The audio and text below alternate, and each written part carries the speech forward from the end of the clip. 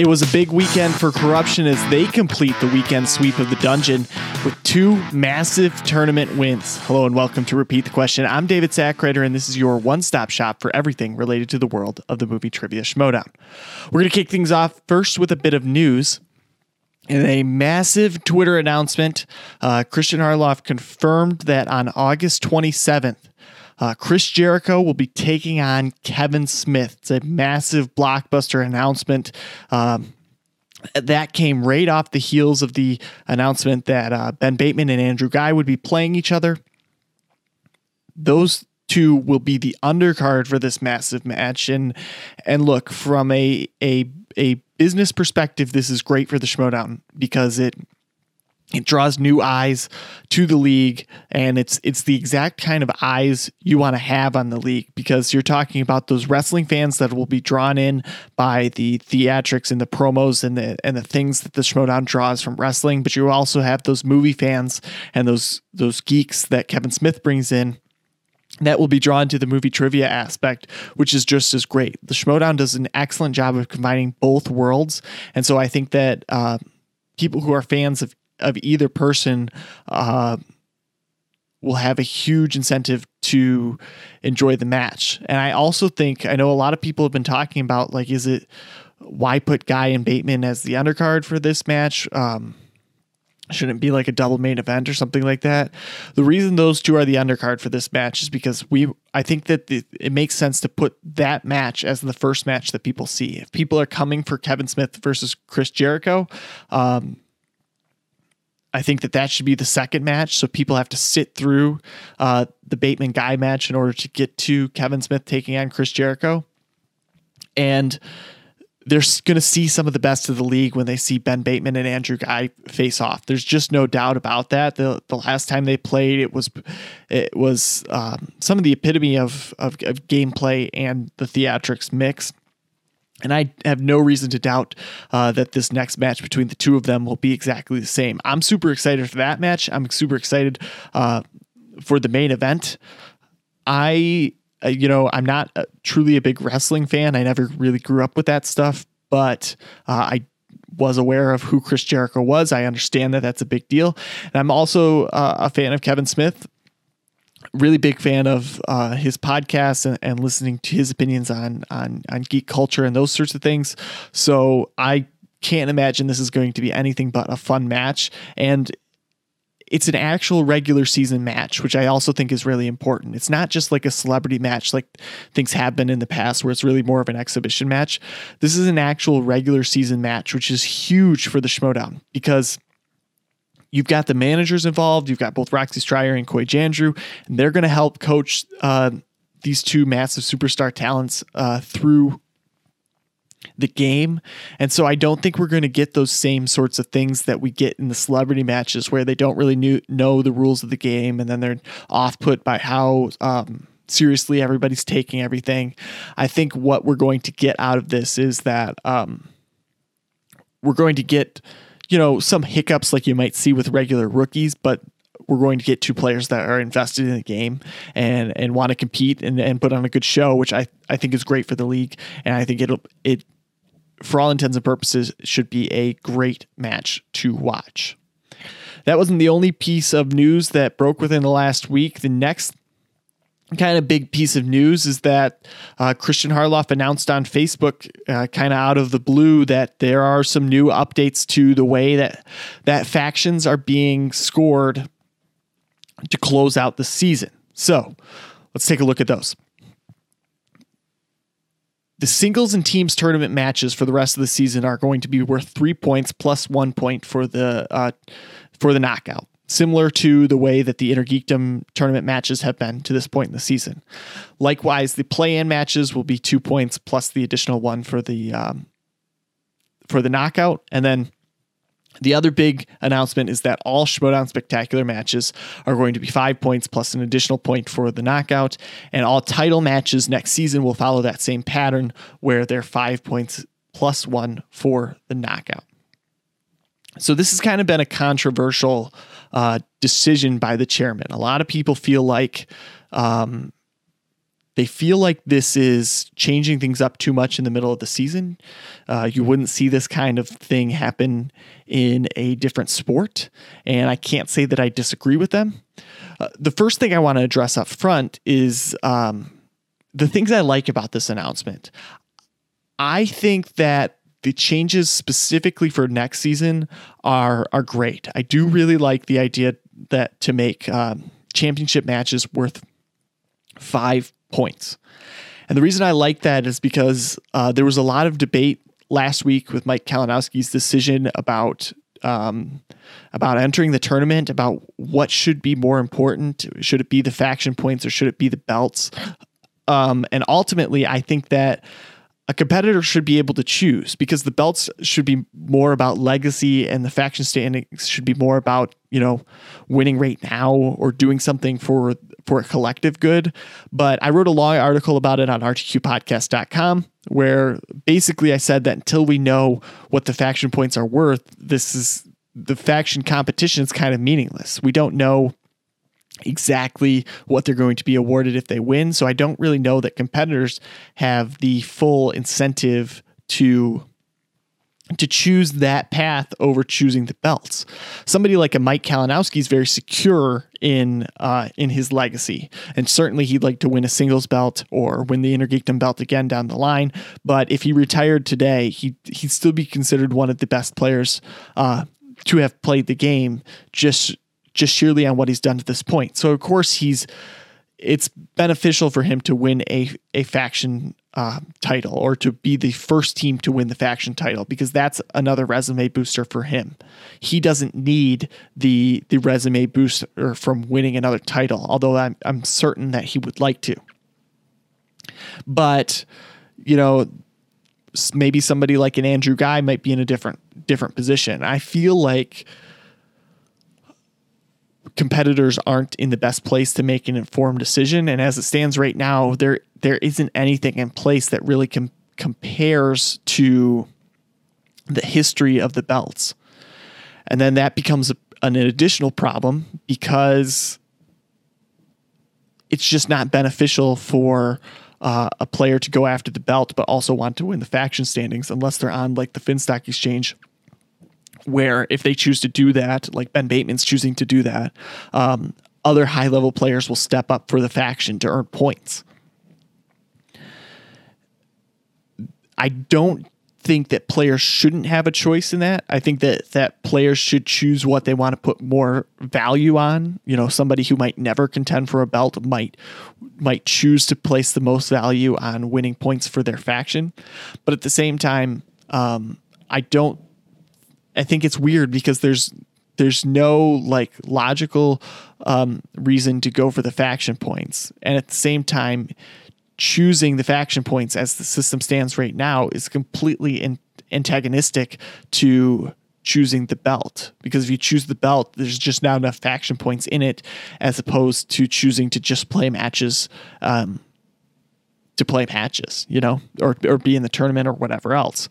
So I do think that it's really important to have this extra 5-point boost for next season, because then it says, if you want to value the belt, then you should have it shouldn't be so much of a burden for you to choose to go after the belt and take the points hit, because this way it's not as much of a points hit. It's also not as much as a points hit for teams to have champions on their team, because as it stands right now, if you drafted a champion, the Dungeon has Smets, the Rockstars have Alex Damon. They haven't gotten the chance to defend their belt yet this season. And I know that this season's kind of different, but a champion might defend their belt, 3 times in a year, 4 times in a year. And so I do think that it was a smart decision to bump the points up for when they choose to do that. The other part I do want to say, before I get into the stuff I'm less excited about, I like the incentive for playing matches at Spectacular. I think everybody wants to play at Spectacular anyway. If you're in the tournament, or if you're in if you're in the tournament contending for a title, the ultimate goal is to have the title or to get the title at Spectacular. And so, having I think a team should get an extra points boost for competing at Spectacular. And I think that, especially for winning it spectacular, and I think that it could add some extra drama to the season to see, if the Finstock Exchange and Korruption, let's say, are neck and neck at the end of the year. I think that an extra points boost from the Finstock Exchange winning the singles championship, let's say, should be able to really give them the edge in the faction standings rather than just being the same amount as a regular match. The part I'm less jazzed about is, I think the part that everybody's less jazzed about. I don't necessarily like the announcement to change the singles and teams tournament matches to be worth more points. And I understand Christian Harloff had a Facebook Live video where he kind of said that this was kind of the plan from the get-go and that this was always going to be the way it was implemented. They just hadn't announced it yet.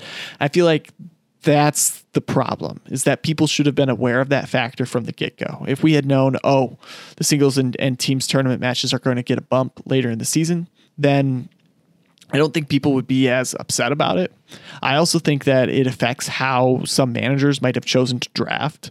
I doubt this would have happened, but maybe Kaiser chooses to draft one more higher level singles player rather than going with rookies because he knows that he needs somebody who can get a few matches in the singles tournament. All of that stuff kind of comes into play. And then I also feel like this was something that was talked about on the Action Guys, and I kind of agree with it. They brought up the fact that it kind of lessens the impact of the front half of the season, which, is a good thing because it puts everybody on an equal playing field. But I don't like the idea that the Finstock Exchange could all lose in the first round of the tournament, and the let's say the usual suspects could win all of their first round matches but lose all of their second round matches and rise up the rankings that quickly. I just don't. I feel like the tournament matches should have the same amount of weight as the matches previously in the season. Otherwise, what's the point in competing other than competing at the tournament? Now, obviously, that's a mass generalization, but I think the point still stands.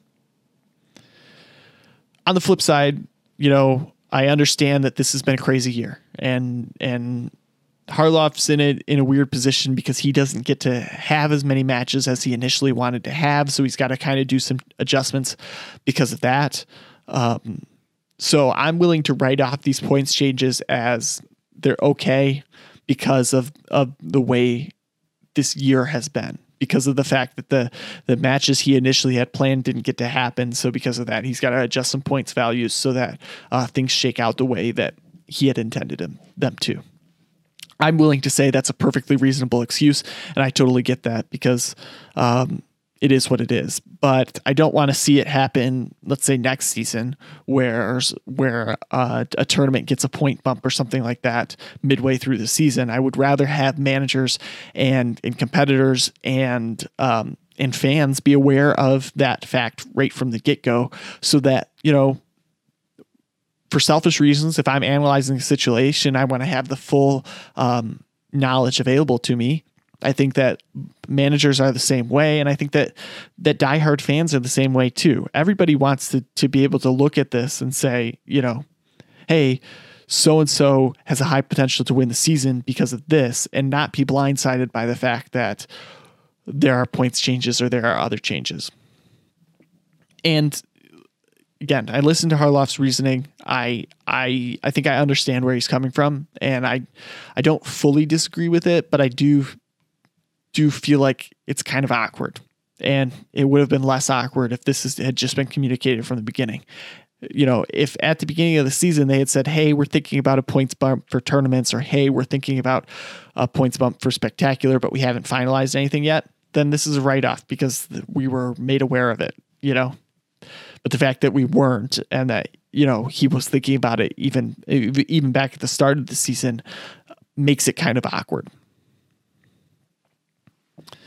The final little piece of news here is that the singles bracket was announced. I'm going to have a full breakdown of who's in the singles tournament and who my picks are to win it at the end of the show. So stick around for that, but it was a piece of news. So I did want to include it in this little chunk here that the singles bracket was announced, and for the full breakdown on that, be sure to stick around to the end of the show. So now we're going to move on to the main meat of the show, and we have the first match of the weekend. It was a Saturday match, kind of unusual for the Schmodown. It premiered at the Skybound Expo, and this one was a lot of fun to watch. It just was. I didn't realize how amped I was for this match until I actually sat down to watch it. And then obviously, the promos are going to get you hyped for something no matter what, but man, for whatever reason, I was just really excited to watch this match, and both competitors really put on a show. As we get into the actual match here, Chance Ellison jumped out to an early lead after he jumps out 11-8. Robert Parker missed 2 questions early, and I think that was ultimately the difference maker in this match. I mean, on paper, you can see that that's the difference maker in this match, just given how neck and neck the rest of the match was. But I think that maybe Parker hits some questions later in the match that he checks to multiple choice or misses that he might not have missed if he had hit these 2 questions early. I'll get into that a little bit more later. In round 2, Chance Ellison spins the DCEU. No surprise that he kept it. His study partner is Mike Kalinowski. He goes 5 of 5 for 9 points. And then Parker follows that up by spinning Wizarding World and going a similar 5 of 5 for 9 points, setting the score at 20-17 in favor of Chance Ellison. In round 3, Parker hits his 2, misses that tough 3, the Frisbee question. I knew it was something like setting up something for the future in that Back to the Future question, but I couldn't pull Frisbee, so that's a tough question, and I can't necessarily fault him for missing it. Ellison, though, closes it out. He hits his 2 and his 3 to make the final 25-24 in favor of the Cobra, Chance Ellison. Chance Ellison did not miss a question in this match. He did check to multiple choice once, so that brings his PPE down a little bit. Nevertheless, Chance is looking deadly. Ellison just has that fire, and I kind of talked about this with Andrew DiMolanta. Obviously, things didn't go his way, but I think things might go a little bit differently for Chance Ellison. I historically have never really been big on him for just whatever reason. He's never really clicked with me like he has with other people, but I finally got it after this match, I think. I think he looks a lot stronger in teams this year. I think he looks 100% stronger in Intergeekdom this year. I mean, obviously, he was 0-1 coming into the tournament. Now he's 2-1 with 2 very dominant, very elite level performances, both over Oyama and now over Parker. And for all intents and purposes, I don't see why he couldn't be a singles contender as well. So, I think that Chance Ellison has really put together everything he needed to rise above to that next level. I don't know if it was the extended quarantine period that offered him more studying, or if he just has found that drive after, being knocked out of tournaments in the past, but he just looks a lot better now than he has in the past. On the opposite side of things, Robert Parker is he finally looks more human, I guess. But really, I would say he looked more like a rookie in this match.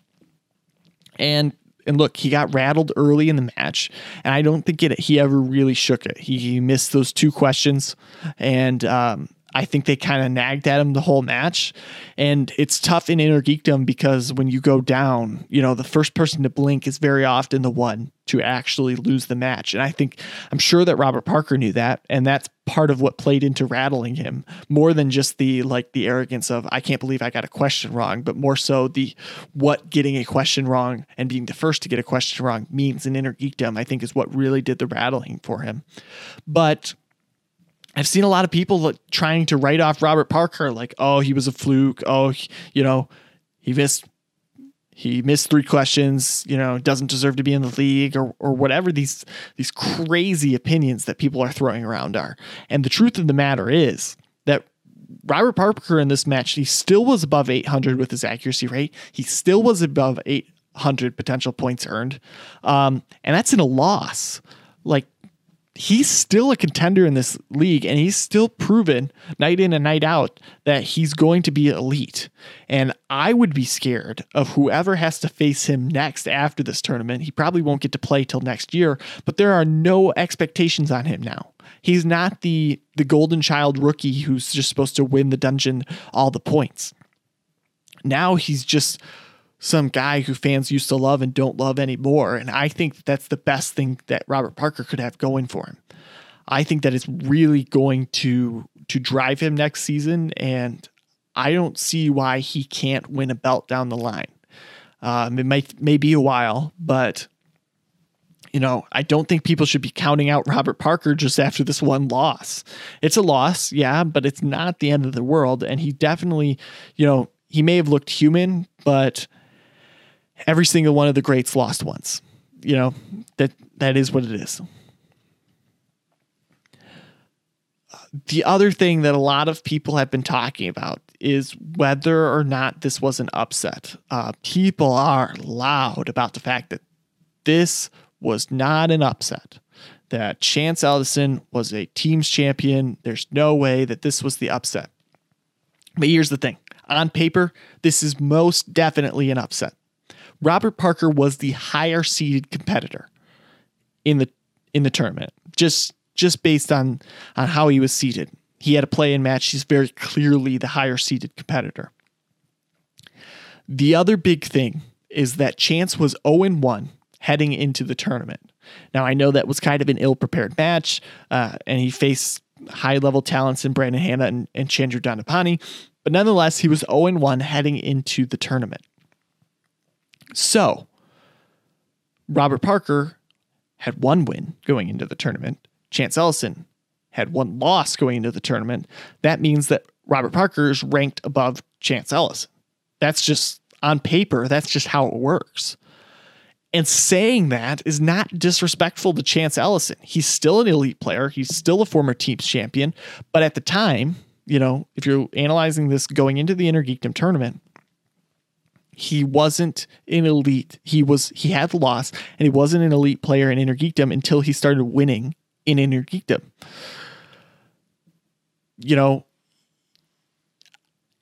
I thought he was going to win this match a few weeks ago after we saw all the round 1 performances. I thought he put together a strong match, and I thought he had a high potential to beat Robert Parker. That being said, it doesn't mean it's not an upset, because a lot of people favored Parker in this match. All of the polls that I looked at had Parker winning this match.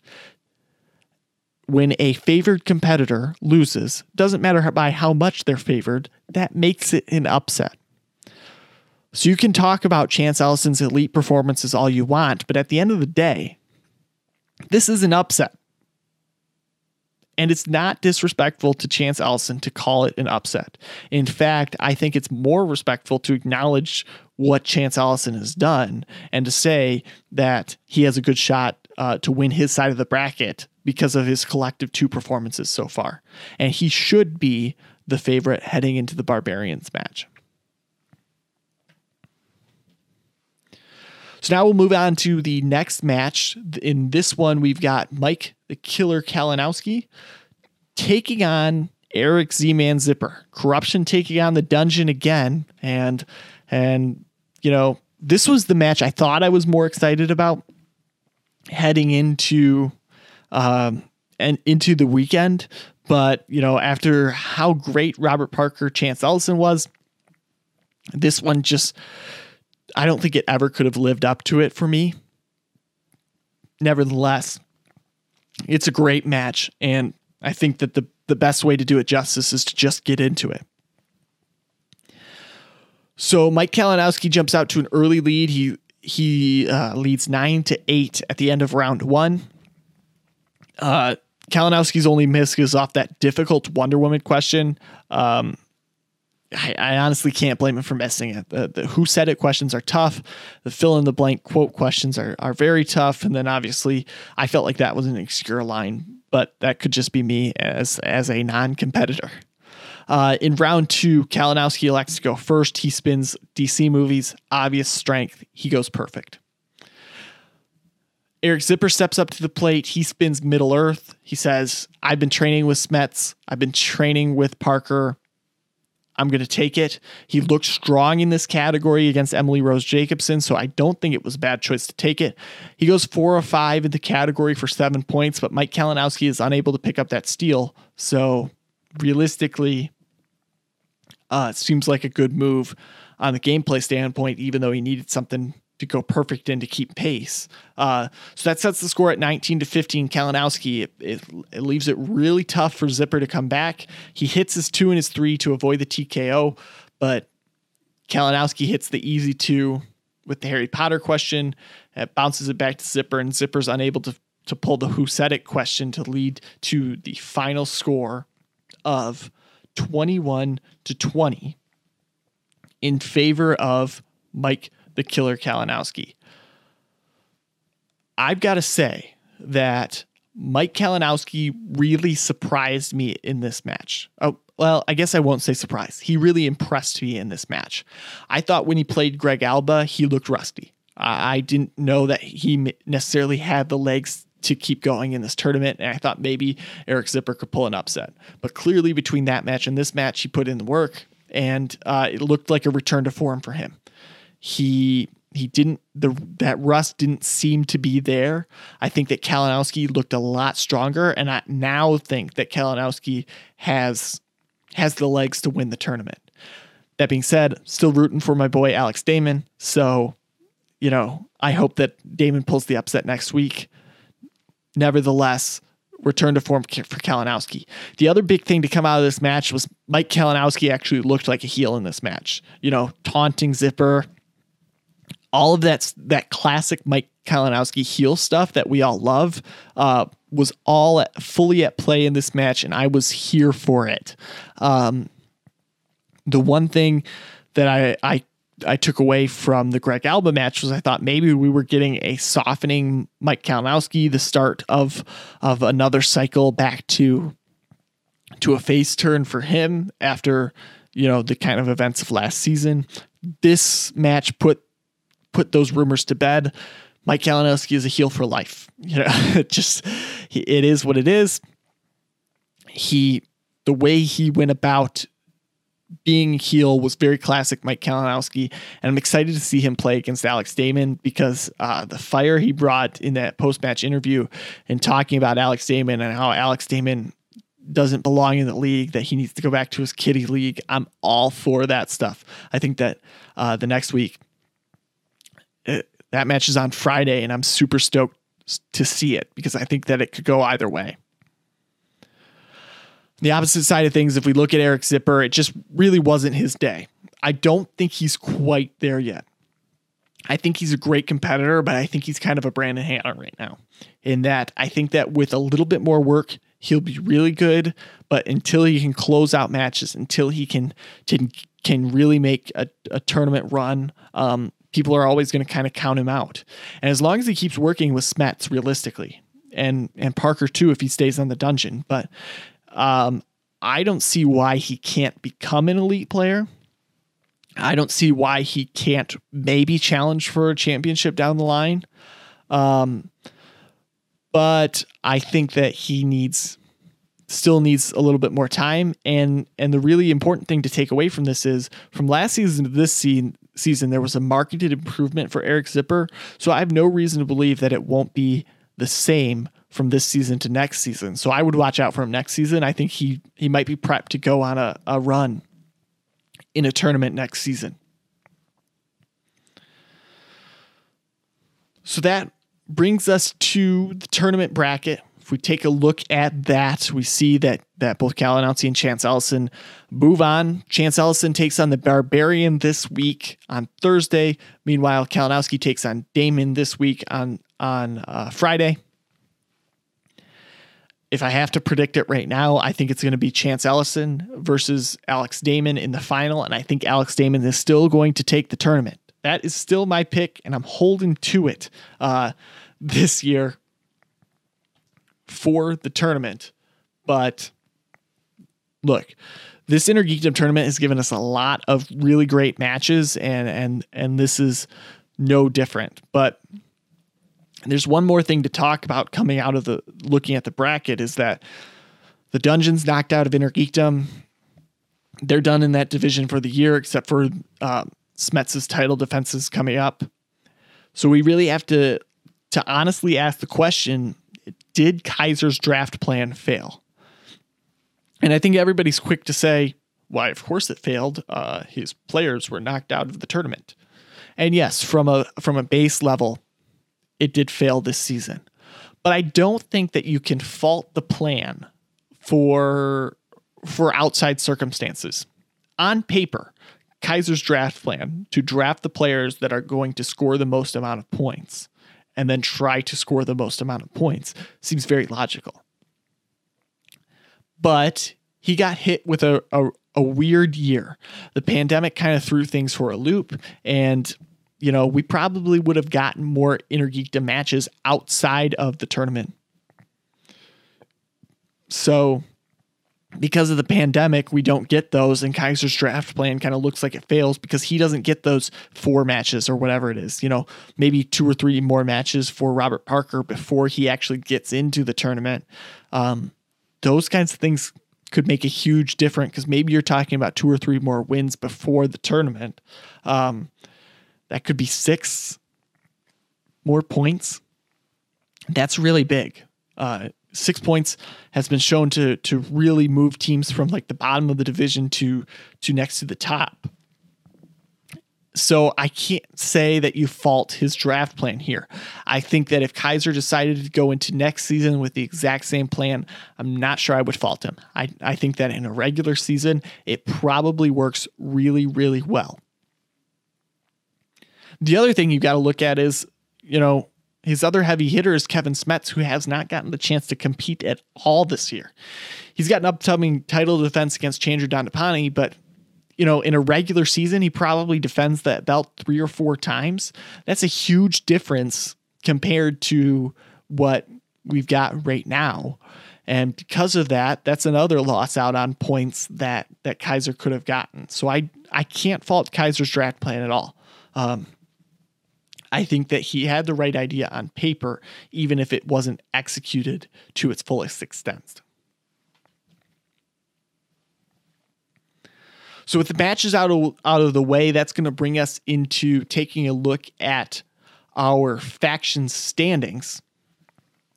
Finstock Exchange obviously still on top, but Korruption makes the huge jump into 3rd place with the 6-point swing. They're sitting at 17 points right now. It's another big week for Korruption because 2 wins ensures that Korruption is in 2nd place, and then they're neck and neck with the Finstock Exchange. At that point, a singles tournament run from Chance Ellison, which I think is highly likely, or a singles tournament run from Mike Kalinowski could be the difference maker that moves them into 1st place. So Korruption, they need the Intergeekdom wins, and for all intents and purposes, they put themselves into a great position to do that. Looking at the other teams that have matches this week, the Barbarian needs to win for the Finstock Exchange just to continue to add to their lead and secure that 1st place. Because if Korruption's able to win on the other side of the bracket, then if Kalinowski beats Damon, but Barbarian beats Ellison, that still widens the gap, which is important for them to do. And Alex Damon, he's the Rockstar's golden child right now. He needs to get the win in order to keep the Rockstars in it, because if he's able to get the win, the Rockstars move up above the Den. They move closer to Korruption. If Alex Damon wins the whole tournament, they challenge the Rockstars challenge with swag. Both Korruption and the Rockstars started the year at the bottom of the league at some point during the year, I should say.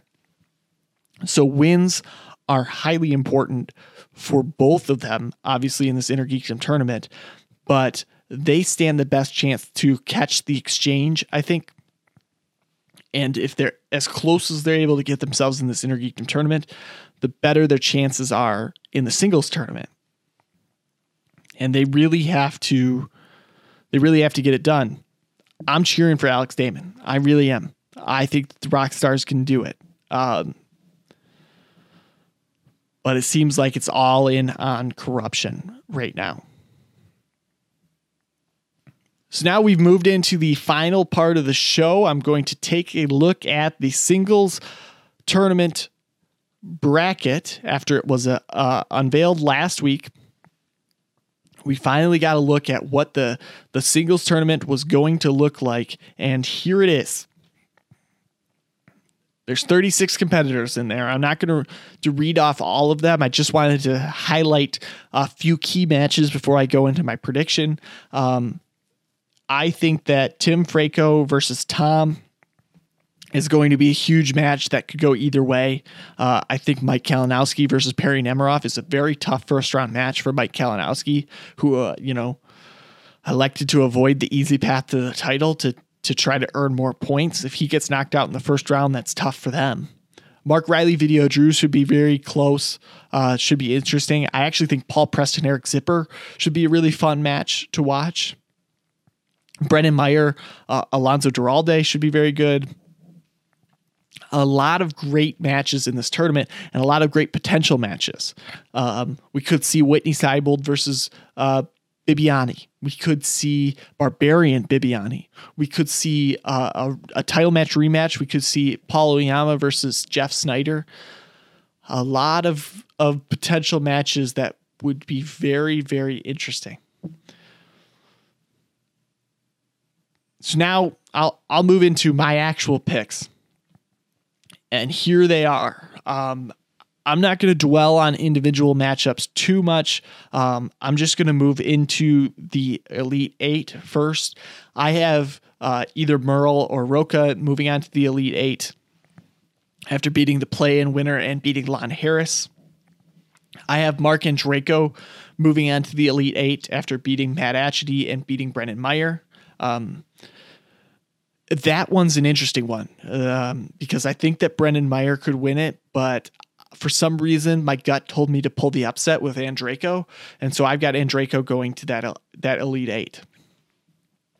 Below that, I have Chance Ellison moving past David Del Rio, and Liz Shannon Miller to make it to the Elite Eight. I think Liz Shannon Miller, Rachel Silvestrini is a toss-up. But I think Chance Ellison looks really dominant, so I don't think it matters which one of them it is. I think he's moving on to the Elite Eight. And then I've got Bibiani beating the play-in winner and beating the Barbarian, even though I would that's not true. I have the Barbarian beating Bibiani after Bibiani beats the play-in winner, obviously. I don't know. I just think that potential, that match is ripe for an upset. Going forward, I can't really explain why I like that matchup, but I think that that's going to be a very close match either way, and it should be very interesting. On the other side, I've got Paul Preston actually moving into the Elite Eight. He's going to beat the winner of Erwin Roca. Or excuse me, he's going to beat either Erwin Roca, who's the winner of their match against the play-in winner. I really think that Paul Preston could make a run in this thing, and I don't see any reason why he can't do it here. And I think that a dominant display over either Ethan Erwin or John Roca would be enough to do it. I think that Tim Franco is going to shock a lot of people and move to the Elite Eight after beating both Tom and Jader Paramo. even that pick of Jader Paramo over Jim Vejvoda is a bit of an upset too. For whatever reason, I like those odds. I think I'm going to take Paramo, but Tim Franco is moving to the Elite Eight from there. And the opposite side of things, Mike Kalinowski is going to get past Perry Nemiroff. That's the way I see it going down. And I think that Mark Riley is going to get past Video Drew, but Mark Riley is ultimately going to make it to the Elite Eight over Mike Kalinowski. I think that's going to be a bloodbath, but I think that Mark Riley, a lot of people sleep on Mark Riley. He's former champion. I don't think he should. I think he's at least got a few wins in him in the tournament. But on the opposite side of things, I have both Snyder and Oyama moving on, and Oyama moving to the Elite Eight. I think that Paul Oyama, you can see it on the graphic. I have him winning the entire tournament. I really like Paul Oyama's chances. I think that, he showed last season that he can be a very dominant competitor, and I don't see any reason why he can't go all the way in this tournament. So with that set in mind, you look at the Final Four. I have Merle and Roca moving on to the Final Four, getting past Mark Andreyko.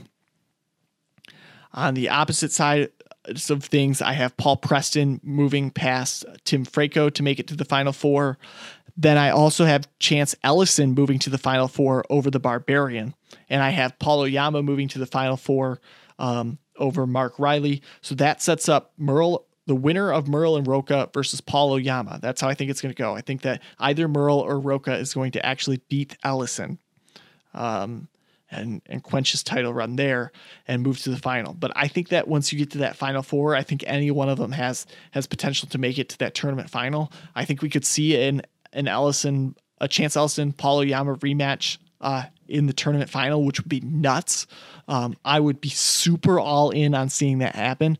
But as it stands right now, Paul Oyama is my pick to win the entire tournament. I just really think Paul Oyama has it in him. I watched his season last season. I think he had a phenomenal season, and a lot of people sleep on him because he really struggled at Spectacular. But he's got a new attitude this season, which I think helps to put him over. And I also think that he just he's got nothing to lose, realistically. As far as Paul Oyama is concerned, if he goes out with a fizzle, he comes back next season.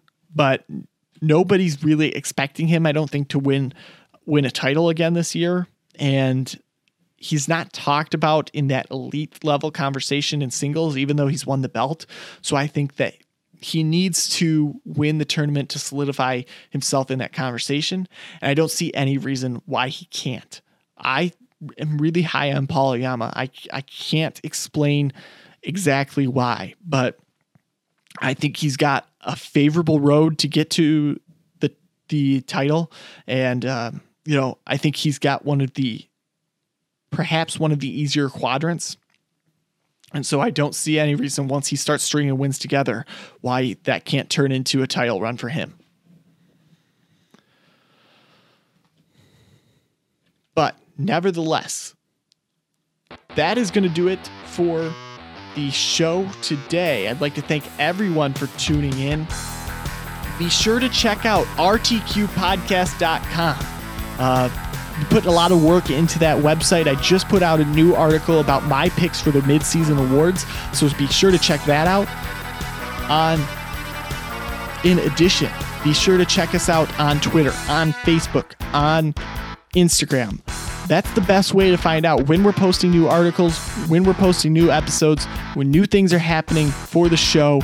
That's where they'll be at. So if you want to stay up to date with everything, either go to rtqpodcast.com regularly or make sure to follow us on all our socials. You can follow me at POTUS107. I'd like to remind everybody that we are on all podcasting platforms thanks to Anchor. So if you prefer the show in audio format, you can get it in audio format just about anywhere. But just know that if you're choosing to listen to the show in audio format, you're missing about half the show because we put a lot of work into the graphics and stuff on this show, and the video format really elevates the show to the next level. I really encourage you to rate us on Apple Podcasts if you can. That really helps us out in the standing and really helps us get more eyes on the video. Be sure to like, comment, and subscribe to the channel. I know that sounds, obnoxious to say, but it really helps us out and gets more Schmoedown fans looking at the channel. And, one last thing, Christian Harloff posted a poll on Facebook about who you think should win podcast/after show of the year. And we would really appreciate it if you voted for us in that. And thank you to anybody who has voted for us in that. We're a young show, and we're just trying our best to put out the best content we can. So we really thank you for tuning in and for showing such enthusiasm for the show. But that's going to do it for us this week. Thank you for tuning in, and so long.